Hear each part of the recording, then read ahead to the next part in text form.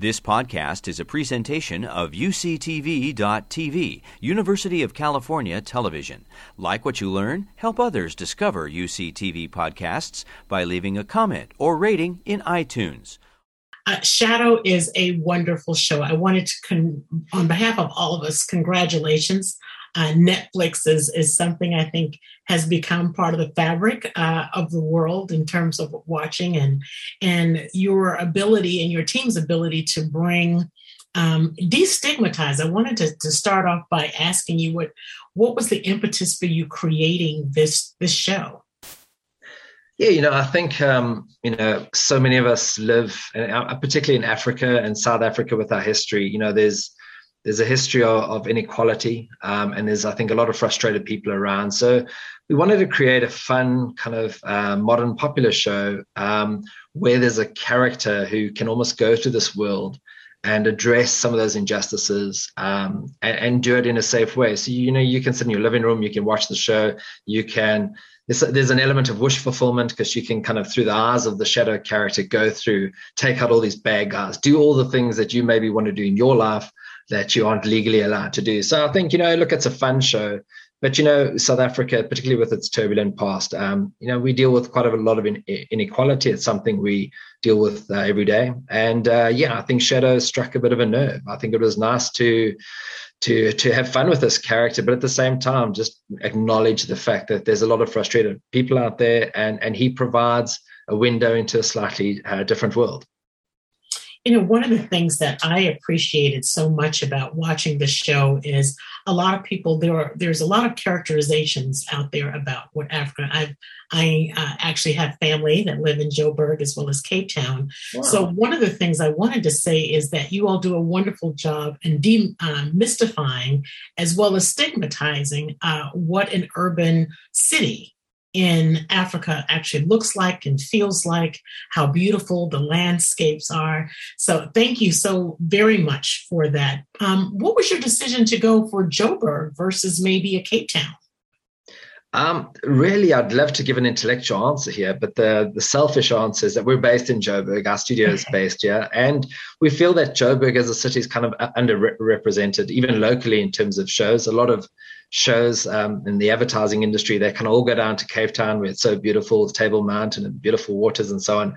Joburg isn't all that pretty, but it's got a lot of history and it's gritty, and there's lots of cool elements to Joburg. So yeah, we thought we'd shoot it in our city, and that's the basic answer, I guess.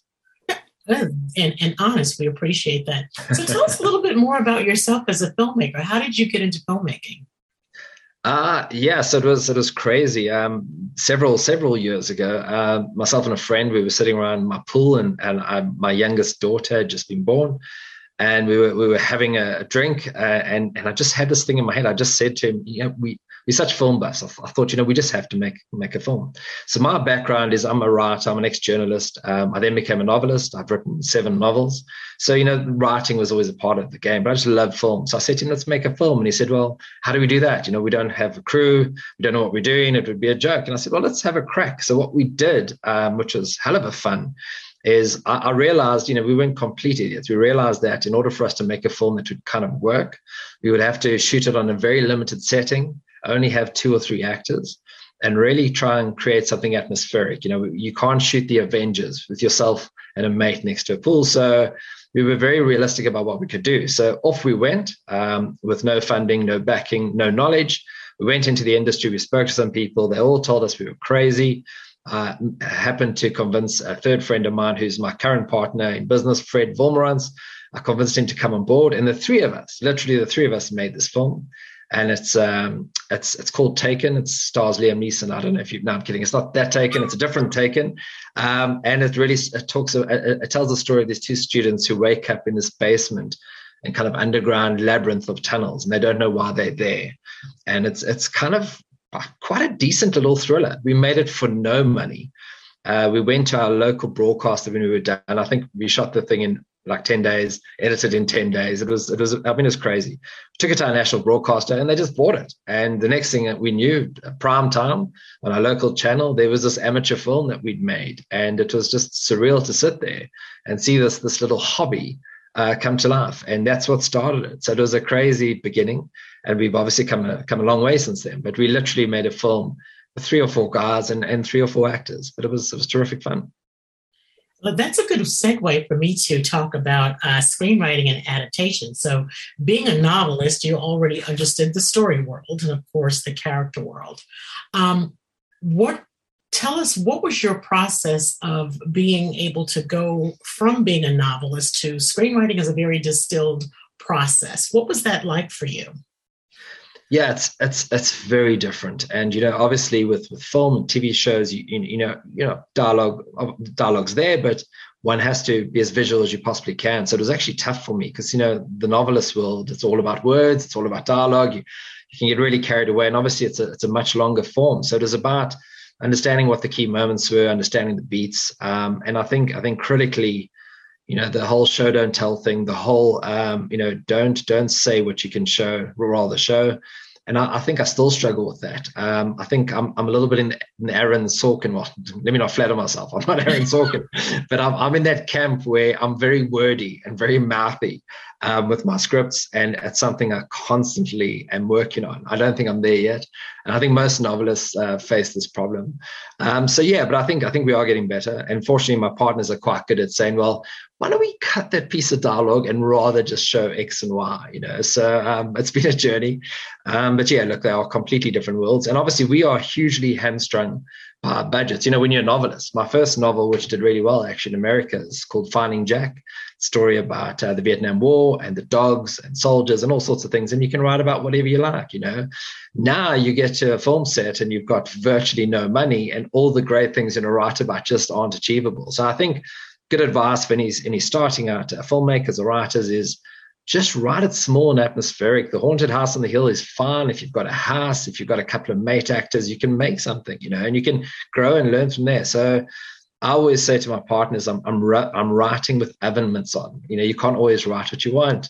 And you know how expensive things are. So your scenes, all of a sudden you go, well, guys, this is going to be a 3-minute table scene of dialogue because we don't have the luxury of anything more. And then you save the money scenes for when you can afford them. But it's a huge difference, and I struggle with it daily. Well, you're not alone. Even for Sorkin, all writing is rewriting, Exactly. And I don't think anybody ever feels like they're even up to the point where you're shooting. I think a lot of writers, directors, which you are, and we'll get to that a little bit later on, have that same feeling. So you're in exceptional company, to say the least. But with that being said, so what was I love the relationship with Max. And it's a brother. They kind of play off of each other. I love the relationship Shadow has with his sister Lolo as well. But talk to me about what was the hardest part of creating this show in making sure that you talked about the limited amount of characters for some other films. And this too, each episode can stand alone, but your primary characters, what was the hardest part of creating the show for those characters and making sure that they all had their complete arcs?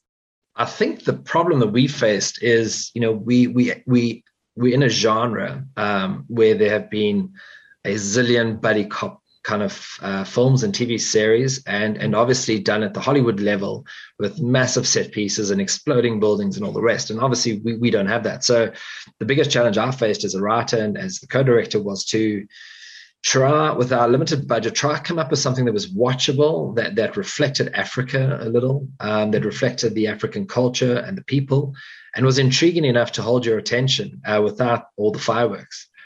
So, for that reason, some of the episodes are quite different. Like in episode 2 of Shadow, we created this evil villain who is obsessed with snow globes, and he kidnaps beautiful women and puts them in these massive plastic snow globes, and visually it's quite arresting. So I tried my best to come up with novel ideas and to avoid the many tropes that are out there, and the tropes that we couldn't avoid we just kind of leaned into and try to pay homage to the real pros out there. But like, to give an idea, if we have one car chase with a car exploding, that's our entire budget for the episode. So we had to be very careful about what we did. So I think that the main challenge was to try and bring a fresh voice to the genre, the much beloved genre, the very popular genre.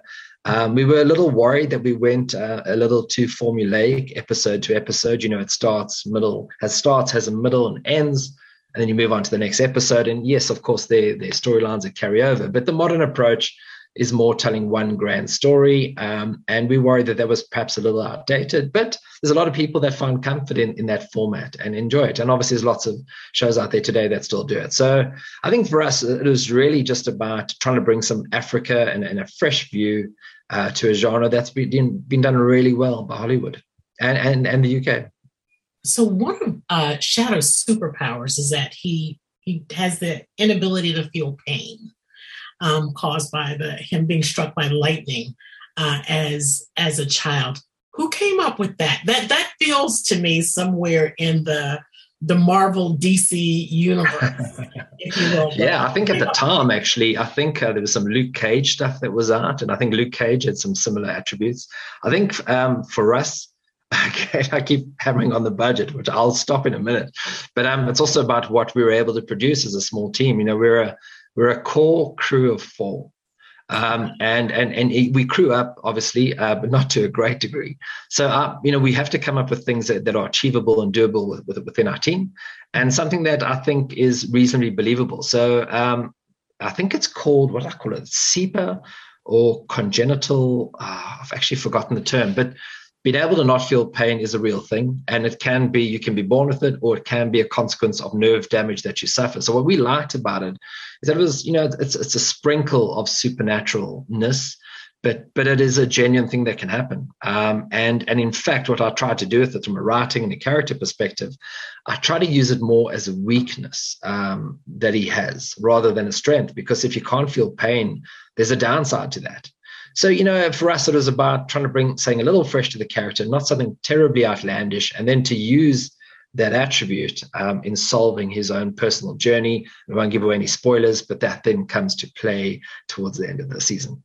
Yes, it does. And so I don't know if everyone has seen all of the episodes. I won't give it away, although I wanted to take that rabbit hole. I'll stop right there. But let's talk a little bit about diverse voices. There's a lot of talk. And there's a lot of questions among, especially the younger emerging writers, about the ability to talk about from a diverse perspective, diverse voices, representation.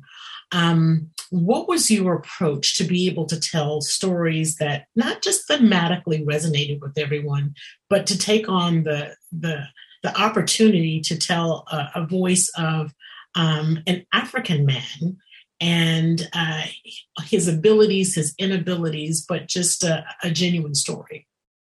Yeah, I think that's a huge challenge, as a white, middle-aged South African.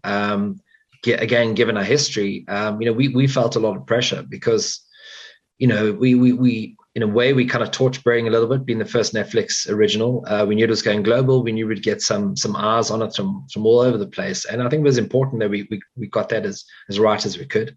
So I was very sensitive to it, and worked a lot with the actors and with other writers, African writers, and obviously the actors themselves. And we collaborated together, especially on the dialogue, especially on the nuances, the body language, how the guys shake hands, all those small things make such a big difference. And I don't think we got it right, actually, to be fair. I think I dropped the ball in some cases, and I think it's certainly something we have to keep working on. In our latest show, in fact, we're having chats now about how we can improve that, and it's important, because the last thing you want is it's not even a color thing. It's maybe a gender thing as well.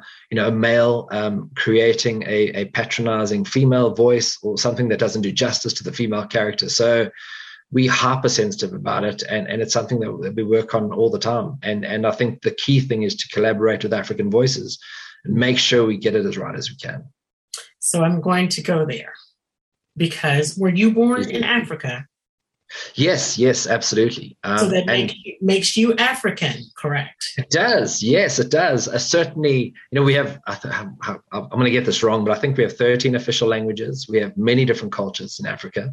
And, it's kind of weird. I suppose my descendants are kind of UK based. They would have come on the ships two generations ago. So I suppose my heritage is more British. And the problem with that is being born into Africa, but with our media here is all American and British. Our Christmas traditions are American. All the Hollywood stars, all the big American brands we consume. So we these kind of weird Hong Kong kind of fake American British people in a weird sort of way. And obviously that's very different to the African communities that have been living here for generations. Right. And, it's important that we bridge that divide. And I think what's great about South Africa, as I said, we have a very dark past, but we're in a very, very different space now. Things aren't perfect, but it's a multiracial, multicultural society. We've got such a terrific cast and crew when we come together, and it's been a terrific journey. And I've got young kids, and they've come on set and they've seen how well everything works, and we have a mixed family ourselves. As I keep saying, it's hugely important that we don't undermine what we're doing, and we take it very seriously, and we make sure that all the voices are heard. That's good. Now, one of the decisions you all made, to your point, there are so many different languages, and you made the decision to go every now and then people would revert to their native tongue. What language was that? Swahili? What language were they go back and forth in? There was a combination of, I think there would have been some Xhosa as well, maybe some Venda, but I think predominantly it was Zulu. And the idea there is, from a business perspective, unfortunately for us, obviously there's some business imperatives beyond what we do. We knew that if we wanted to make a global show, we didn't want to potentially go into full vernacular language, full African language, and expect people to read subtitles. If only we knew that Squid Games, the big show on Netflix at the moment, Korean, fully subtitled. If only we knew that the whole world is very happy to watch subtitles, then perhaps we would have made a bolder choice in that regard. But I think we wanted it to be a show that internationally it's English speaking, that people can follow easily. But then obviously it's flavored at the right times with African languages, which hopefully for Americans and Brits and Canadians, it just lends it that slightly exotic feel. So this show first debuted in 2019? Oh, I'm terrible with dates. I couldn't even tell you. The problem with us is we lag so far behind because we produce it almost years.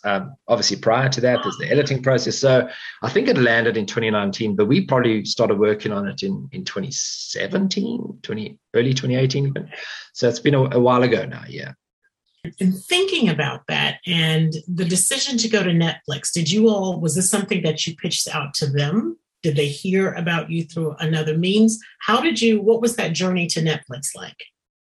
This is a funny story. So being Africans, our stories are often unconventional. So what we did is a completely different approach and a ridiculous approach, really. So what we did is we created Shadow ourselves with no backing apart from our brilliant angel investor, Chris, thank you. And what we did is we are in risk to ourselves, full risk. We went off and just made the TV series. We then went to the market afterwards in the hope that we would find a buyer. And obviously, that's fairly ludicrous because there's every chance that the buyers would say, well, no, thanks. And now you're sitting with a huge bill and a very unhappy wife. But fortunately, Netflix they've been terrific partners. They came on board. They gave us some input. They loved the show. And we collaborated together to get it done. And the rest is history. Netflix have been tremendous partners ever since. So it's been wonderful. Another thing I was thinking about in watching the show the second time was about casting and how important was it for you to choose a lead character to not just someone that was regional, but someone that can have a real mainstream appeal? Yes, we were very lucky. We're big fans of the lead actor, Palance Gladway. He's a terrific guy, and he's one of those people who just walks into a room and has real presence. I'm a bit worried. My wife likes him a lot. And he just really does. I mean, everyone, the crew, he just turns heads. He's got this quiet authority. When he's not acting, he speaks very softly. Everyone lowers down to listen to him. And he's quite a deep and reflective guy as well. And we just felt that not only did he have great international look, He sounded quite international. He's almost got a bit of an American twang. It's weird, but he's just got it. And in the local shows that he's been in, he's got a huge following. People just absolutely love him, and we felt he would be very easy for him to transition to international audiences, and we think we got that right. And in fact, his co-star, the Max character, another terrific human being, Cartu, he's just the most likable guy. I mean, the character he plays is very close to who he is, just super likable, friendly, just gets on with everyone. So I think we were very lucky. And then we had Amanda DuPont as our female lead. And she's like an Instagram star. I think she makes way more money out of Instagram than she makes on our shows. But she's also really got a great following. And she's she's an exquisite woman, and she's very strong. We're all scared of Amanda. She kind of bullies us on set because she is so strong and she's so bright. You cannot get into an intellectual argument with her unless you know what you're talking about. She will tear you, and you know. So no, we were very lucky, but I'd like to think that we got it right. But perhaps you guys would be the better judge of that. No, you got it right. You got it right. Okay. Yeah. So you mentioned Zulu. Does everyone speak Zulu, including yourself? I know snatches, embarrassingly, and I'm so self-conscious when I try it because I just feel like such a fool. But Zulu is a very big language in South Africa, especially one of our provinces. Zulu, Xhosa, I would say, probably are the dominant languages. But as I say, there are 13 of them. So, yeah, it's tough to keep track. Well, yes. I want to say this, your stories were very crisp. I mean, right down to the point. I looked at Shadow as a living battery, right? He literally wouldn't stop until justice was sold. I want to talk about the relationship that he had with Nola, and who was a perfect foil, and his best friend, Max.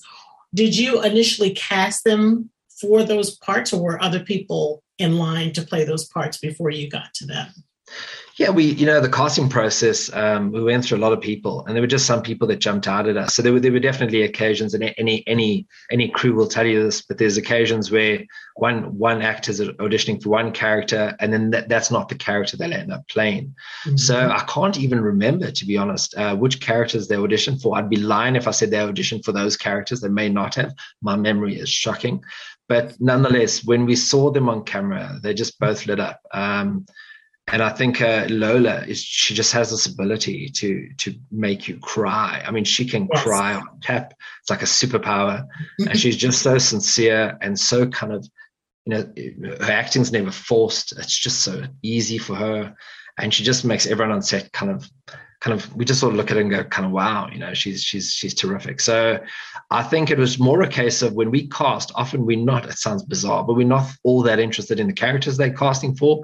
We're just looking for that something. And then often the great advantage we have is such a small crew, and the fact that I write the show, what I'll often do is if I find an actor I like, I will then rewrite the character for them to suit their strengths. And I think that's great. So like even on the day, and it's funny, just even the phrasing of sentences. Some actors will have a problem constructing a sentence with a certain run of vowels or consonants, and then you just change it to suit them. So I think one of our small strengths was that we could adapt so much, and at the absolute 11th hour. So I've never finished a script. We just keep rewriting the night before, the morning of, while we're on set. But I think that's been our strength, finding the correct actors to play the roles we want, and then tailoring those roles to suit them.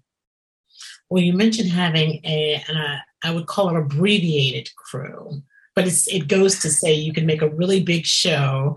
It might put people out of the work thinking that, you don't need one person to hold a cup and another person to hold the saucer. With that being said, you and Fred, I don't want to butcher his last name. Is it Vomerance? Perfect. Yes, that's correct. Yay! We're the co-directors for all 8 episodes. That says a lot about your relationship. It says a lot about the vision that you all have for the show. But was co-directing challenging?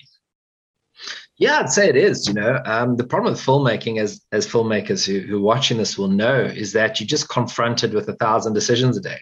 Whether it's wardrobe running into its art department, which in our case is often the same person, you're just confronted with so many decisions. So, I mean, Fred and I have been working together for years now. And the great thing about Fred is a terrific human being. And we can have a little go at each other, a little argument. There can be a heated moment at 3:00 in the morning.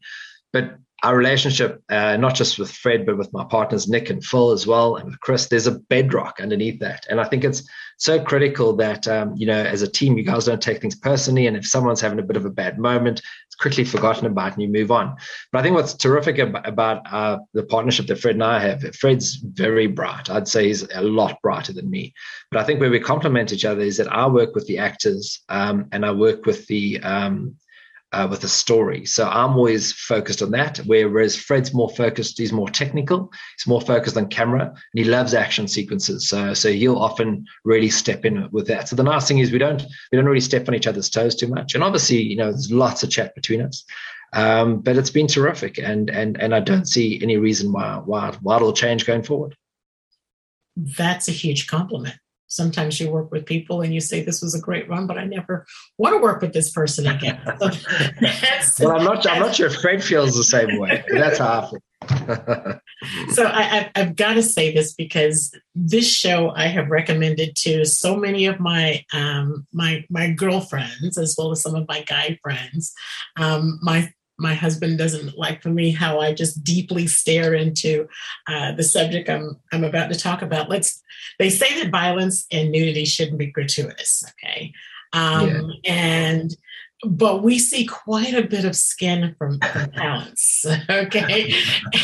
Which I enjoy. I'm not going to back down from that. I'm like, yay for that. But was this conscious scripted decision, or, did you have, how did that come about? Well, you see, that's the thing. If I'd cast myself in the lead role, I would have shot the whole thing in a tracksuit. But, Palance being Palance, he's a specimen. He is in terrific shape. So, if you tap him on the shoulder, it's like tapping a table. I think he's obsessive. I don't know what his gym sessions are like, but I imagine they're ridiculous.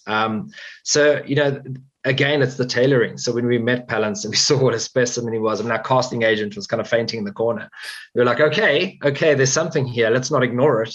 So I created a couple of beats where he kind of, I think in the one episode, he's under orders and he has to strip down in a pub, in a bar, and he has to go and, do some things. And that was terrific fun filming. It's obviously quite embarrassing for him.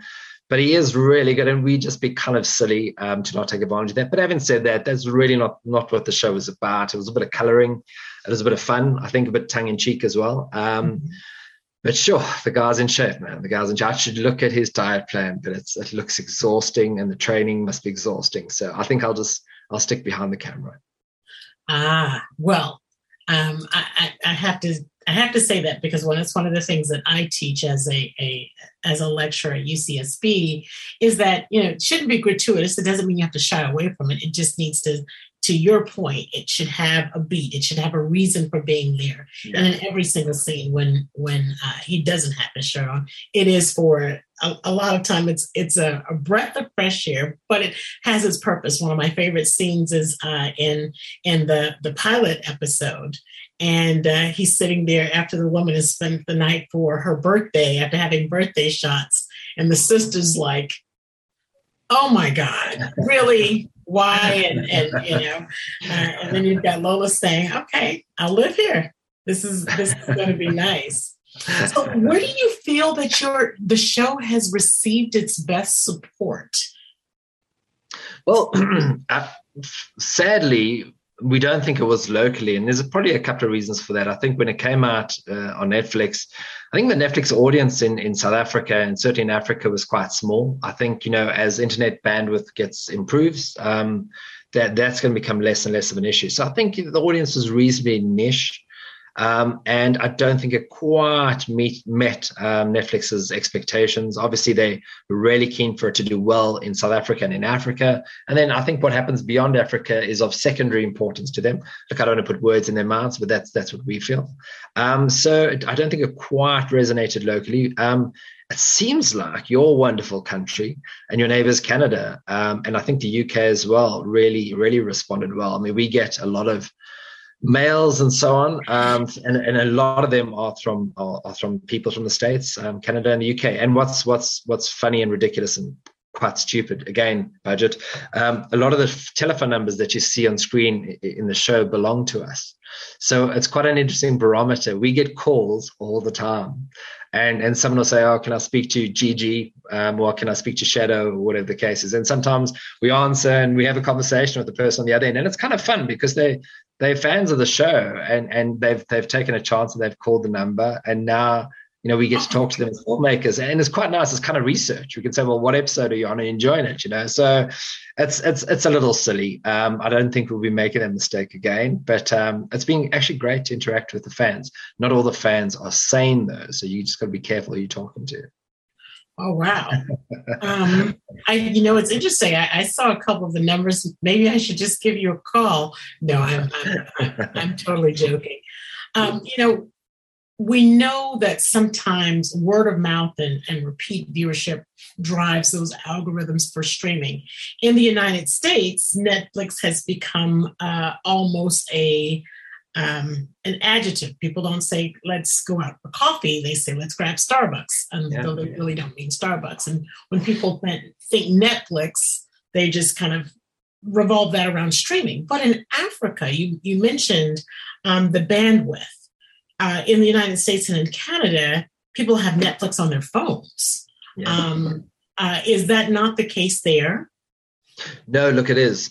We all have Netflix on our phones, which we watch fairly religiously. I think the issue is that, certainly in terms of the demographics of our country and the socioeconomics of our country, the internet's quite expensive. So I think there's a certain section of the population that has ridiculously good internet connections and 5G and all those crazy things. But there's a lot of the less affluent people who don't quite have it, but it is changing rapidly. So we think Africa is the last big kind of marketplace frontier, even for the likes of Hollywood. And that's the reason why Amazon are coming out here, Disney Plus are coming out here, Netflix are here, et cetera, et cetera. And I think that's because the numbers in Africa are enormous. So, as Hollywood starts to get subscribers out here, I think there's a hell of a lot of new customers to be gained and a lot of money to be made, obviously. So, no, it's changing rapidly, and I think that's what's really exciting for us. So we very, very fortunate to be in the position that we're in. We're in an established studio now.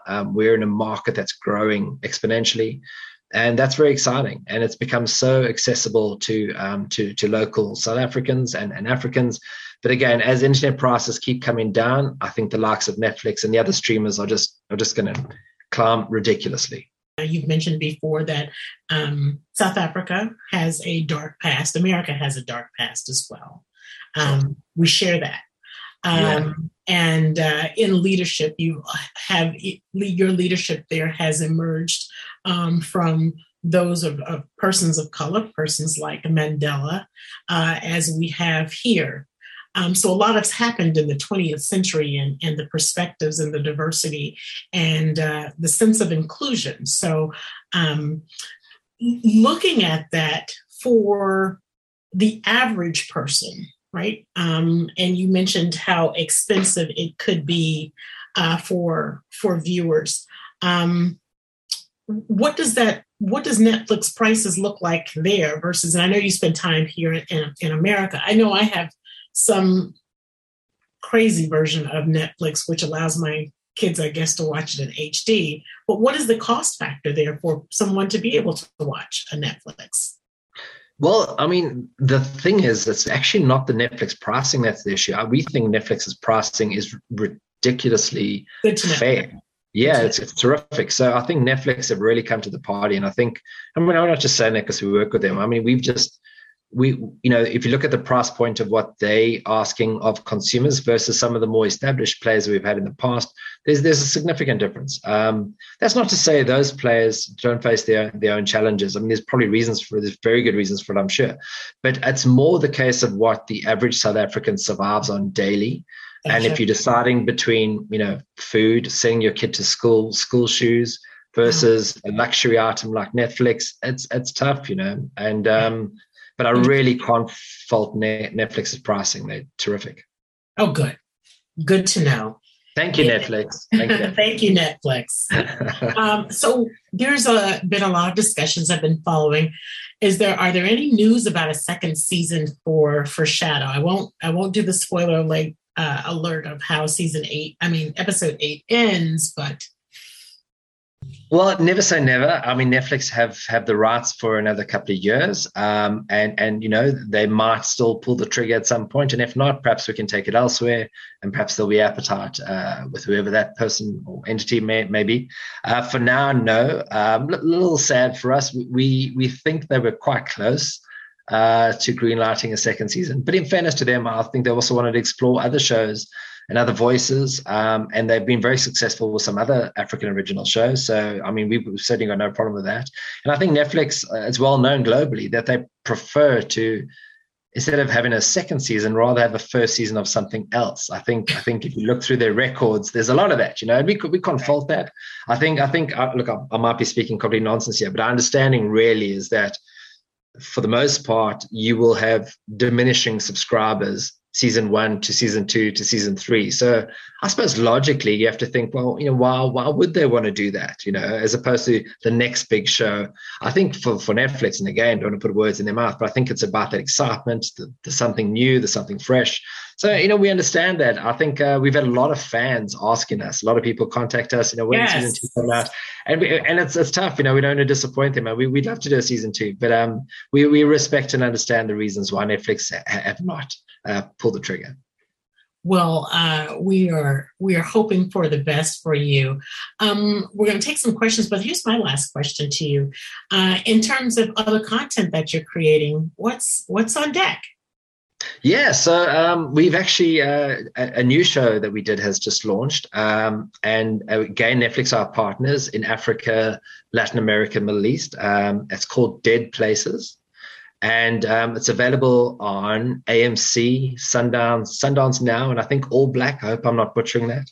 And yeah, it's called Dead Places. And I suppose my closest comparison is it's a paranormal show, a little bit like X-Files. It's a kind of X-Files from Africa. And it tells the story of this British author. I could write an author. That was fantastic. I enjoyed that. A British author comes out to South Africa to investigate paranormal activity in South Africa. So every episode, there's a new interesting case. He investigates, and we really like to think it's terrific fun because you get to see a world that you haven't seen before. There's lots of intrigue around Africa. We have trees here that are like 2,500 years old. They like predate Christ and Christianity. So we've got, we just have such terrific things in Africa. So we've capitalized on that. And the show's done really, really well. We believe it was number 1 in Netflix's second biggest market, Brazil. So our little African show made number 1 in Brazil, which is terrific, and it's doing well on AMC.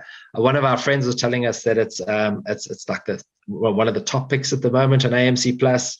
So it's doing really well. So if you guys enjoy fun paranormal stuff, we didn't take it too seriously. It's a little tongue in cheek. There's some humor, but definitely some spooky stuff as well. Dead Places. Please check it out. Oh, we definitely will. We've got a few questions. One question is, Abby points out that all of Shadow's clients are women. And in another, Ashley says that she's not another woman who needs Shadow to save her. Can you talk a little bit about how you thought about the show's relationship to these women in jeopardy? And so I think the biggest trope one has to avoid, obviously, is the damsel in distress. And I think we largely got that right, and because we had such strong female actors on set, they wouldn't allow me to write a damsel in distress and get away with it. So I think we focused, quite heavily on that. And I think most of our women save themselves. And in the end, I think a lot of the weaknesses in the male characters and the problems that they have and the conflict that they have and the issues that they can't solve. So I don't know if we got the balance perfectly right. The great big problem about making TV shows is you try as hard as you can, but you're always going to offend some people. So I don't know if we got it right, but I think we have. In our new show, Dead Places, if you watch it, you'll see there's some very, very kick-ass, if I can say that, female characters, and some interesting twists with their characters. The second question is, you show the episode 2 talks about that snow globe. This is a good question. How did you decide to focus on snow globes, and how expensive was that giant snow globe effect? That's another great story. So what we do is we try and find clever things that exist in the world that we can take advantage of without spending a lot of money. Or in this case, I thought it was a kind of a novel idea to have this snow globe character. But now the challenge, of course, is to find or create a giant snow globe. So my partner, Nick, he's our cinematographer, he does our special effects, very, very bright human being. I think it was Nick, maybe I'm wrong. He went to a local shopping center, and he happened to notice that they were doing one of those kind of Christmas installations where there'd be like a Santa in the plastic bubble. And he asked if there's any chance when they finished with it, whether we could borrow it. And they said, yeah, why not? Go for it. And I don't think we ever returned it, to be honest. So it's a store globe that we just kind of converted. And I'm giving stuff away, but for eagle-eyed viewers, if you look at some of the wide shots, we put all these branches at the base of this globe, and that's because at the base, I think it says like "Welcome shoppers" or something equally inane. That's the great thing about independent filmmaking. You have to make plans. So I think we created a spooky kind of feel. But it was really for free. And that's part of the art of being independent filmmakers, is doing that sort of stuff. But what is terrible about that damn globe was that filming in there was really bad, because, there's little bits of polystyrene and styrofoam that's in your eyes and your nose and your ears, and our poor cinematographers half choking to death, and actors are sneezing, and it was horrible filming inside there. But I think the lasting effect of it, it was pretty cool. I will say, I thought that was really I thought it was really brilliant, but really creepy. Yeah, it was creepy. And the actor's very creepy. And even when he's not acting, he's very different. I thought he was terrific. And he's got such an interesting bone structure in his face. It's very sharp, like, jaw bones and cheekbones. And he was good. He was very good. Yeah, he was one of those characters that if I saw him on the street, I would walk faster. Yeah, exactly. Other side of the street, walk faster. We do have another question. As a writer, what's the biggest obstacle you have to overcome, and how did you overcome that obstacle? I think it comes down to a little bit what I was touching on previously. It's just because writing for television is so restricted by budget and by time constraints and by various other constraints. You've got to know what the actor's strengths and weaknesses are. I think but looking inwardly now at myself as a writer, I think the biggest challenge is not to write characters where they start sounding the same, because you one writer. I don't have a writer's room, right? So we can't bounce characters around and get unique voices. So if you're not careful, everyone starts using the same sort of language, the same sort of phrases and so on. So I think one of the challenges as a lone writer, is to go through your scripts and make sure that there are two distinct characters here, and not one or not three characters that sound the same. And that's kind of a challenge that I wasn't fully aware of until I started noticing early on that some of my characters were sounding too much the same. So I'd say that's probably one of the biggest challenges. But certainly the big difference between the novels, which is just limitless. You can just write whatever you want. I mean, obviously there's some research involved, but you're not limited by money. But obviously on a set, you are. And weather, of course. Weather is another massive limiting factor. This is my question to you. Something I just thought about was one of the things we talk about in writing is creating empathy. Yeah. For characters, and really being able to root them on. In your storytelling process, what are some things that you remind yourself on the onset to be able to create empathy for a character? And empathy doesn't have to mean the person's a good person. We can have empathy for Hannibal Lecter. Yeah. But what's your process to remind yourself that this is a trigger that you have to pull very early?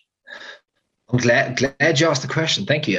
It's something that's very important to me. So in my novel writing, it's all about emotion. All the stuff I've ever written, it's all kind of sad, kind of morose, and hopefully uplifting stories as well. But it's all about emotion. So my kind of criticism, I mean, who am I? I'm an independent filmmaker, haven't achieved anything in terms of what Hollywood can do. So take this from whence it comes. But my criticism of some of the big tentpole films, big Transformers films, I mean, they are incredible in what they've achieved technically. You cannot compete with that. You cannot argue that. But I sometimes feel it just lacks that empathy, that emotion. And then what I find personally, maybe it's just me, I mean, everyone else seems to love the stuff, is that I tune out after a while. You can only blow up so many buildings or so many monsters or so many robots. If you don't feel empathy for the characters, you just feel disconnected from it. And I think all the color and the light and the noise, it kind of lulls you after a while. I often fall asleep in these big tentpole films, but then I'll watch a beautiful independent film that's been shot, on the sniff of an oil rag, no money, some great actors, small setting, and I barely blink, And I think it's just the most crucial thing. So with Shadow, I don't have that much room to do that because you got to understand the genre. It's action, it's human, all those good things. But I tried as best I could to bring the empathy there, because if it isn't there, when your character's on his journey and he's getting to the end of his journey, if you don't feel anything, you've completely failed. So I'd like to think that's a strength of mine in the writing generally. One of the weaknesses is action. I often in the scripts I'll say insert action scene here a little bit and leave it to my partner. But no, for me, empathy is absolutely critical, and we'll try to find those little moments where you can help build empathy. But as you rightly say, it's not necessarily about having characters that are perfect. If anything, you don't want your characters perfect. You want them flawed. You want them relatable. So we try and combine those elements. But if you don't have empathy, I'm not sure what you've created. Agreed. This will be our last question, unless someone else has another one. Are there contemporary TV shows that you would recommend our aspiring TV writers or directors check out for inspiration? Yeah, Shadow, Dead Places, our new film. I think there's so much good television at the moment. I've been watching Squid Games. Is that the right name? Is it Squid Games? I think it's Squid Games. And it's just blown my mind how clever it is, how compelling it is. And it's just so terrific to see the Korean culture in that way. So I don't know what shows I could specifically point to. I think for aspirant filmmakers out there, I would rather point to the basics of filmmaking, which in my opinion is, if you have limited resources, these days with the technology that's available to you, even your smartphone, now you can record substantial stuff, limited setting, a couple of actors, and a tight atmospheric story with empathy. But in terms of the big Hollywood shows, the big Hollywood TV shows depress me because they're so good. Like the latest one with Kate Winslet, so good. You watch a Queen's Gambit, and I just look at the set design on Queen's Gambit, and I just like, for aspirant filmmakers, it's tough to watch the big Hollywood stuff because it really is so good. But I think Aaron Sorkin is, most novelists, especially, we look at Aaron Sorkin and we go, wow, he's just so talented. He's so good. So talented. I mean, every word matters, even though it's verbose, often it's long. I mean, I was watching something with Jeff Daniels, and he was talking about how tough it is to do Sorkin. Because they don't change a word on set. I think is it The Newsroom? I forget the name of the show. He was saying that it's Aaron Sorkin. You don't change Aaron Sorkin. It's every word matters, and you have to go the whole hog. And he talks about some days it's like 8, 9, 10 pages of dialogue. But when you're a genius like Sorkin is, it doesn't really matter. So I think if you're an aspirant filmmaker and you want to look at the best, I wouldn't look any further than him. Oh my gosh, you're a kindred spirit. I say the same thing. Sorkin is so intentional. Every single word matters. I probably read just about every script that Script Lab actually has that's available for him. Even Shonda Rhimes says he is the sensei for her. She's read everything that he's ever done. I mean, thank you so much for being with us. Thank you for taking the time again. We wish you much success on all of your endeavors. And if you ever get a chance to come to Santa Barbara, we'd love to see you in person. Wendy, thanks so much. And as I said at the start of this, off camera, I really just it's a great opportunity for us. You know, we're at the southern tip of the world, and we just honored that you guys even thought to talk to us. So thanks very much, and we hope if there's Shadow fans out there, keep watching. Maybe there will be a season 2 one day. So thanks very much. We're rooting for it for sure. For sure. Thanks so much. Thank you. Bye-bye. Take care. You've been listening to a podcast by University of California Television. For more information about this program or UCTV, visit us online at uctv.tv.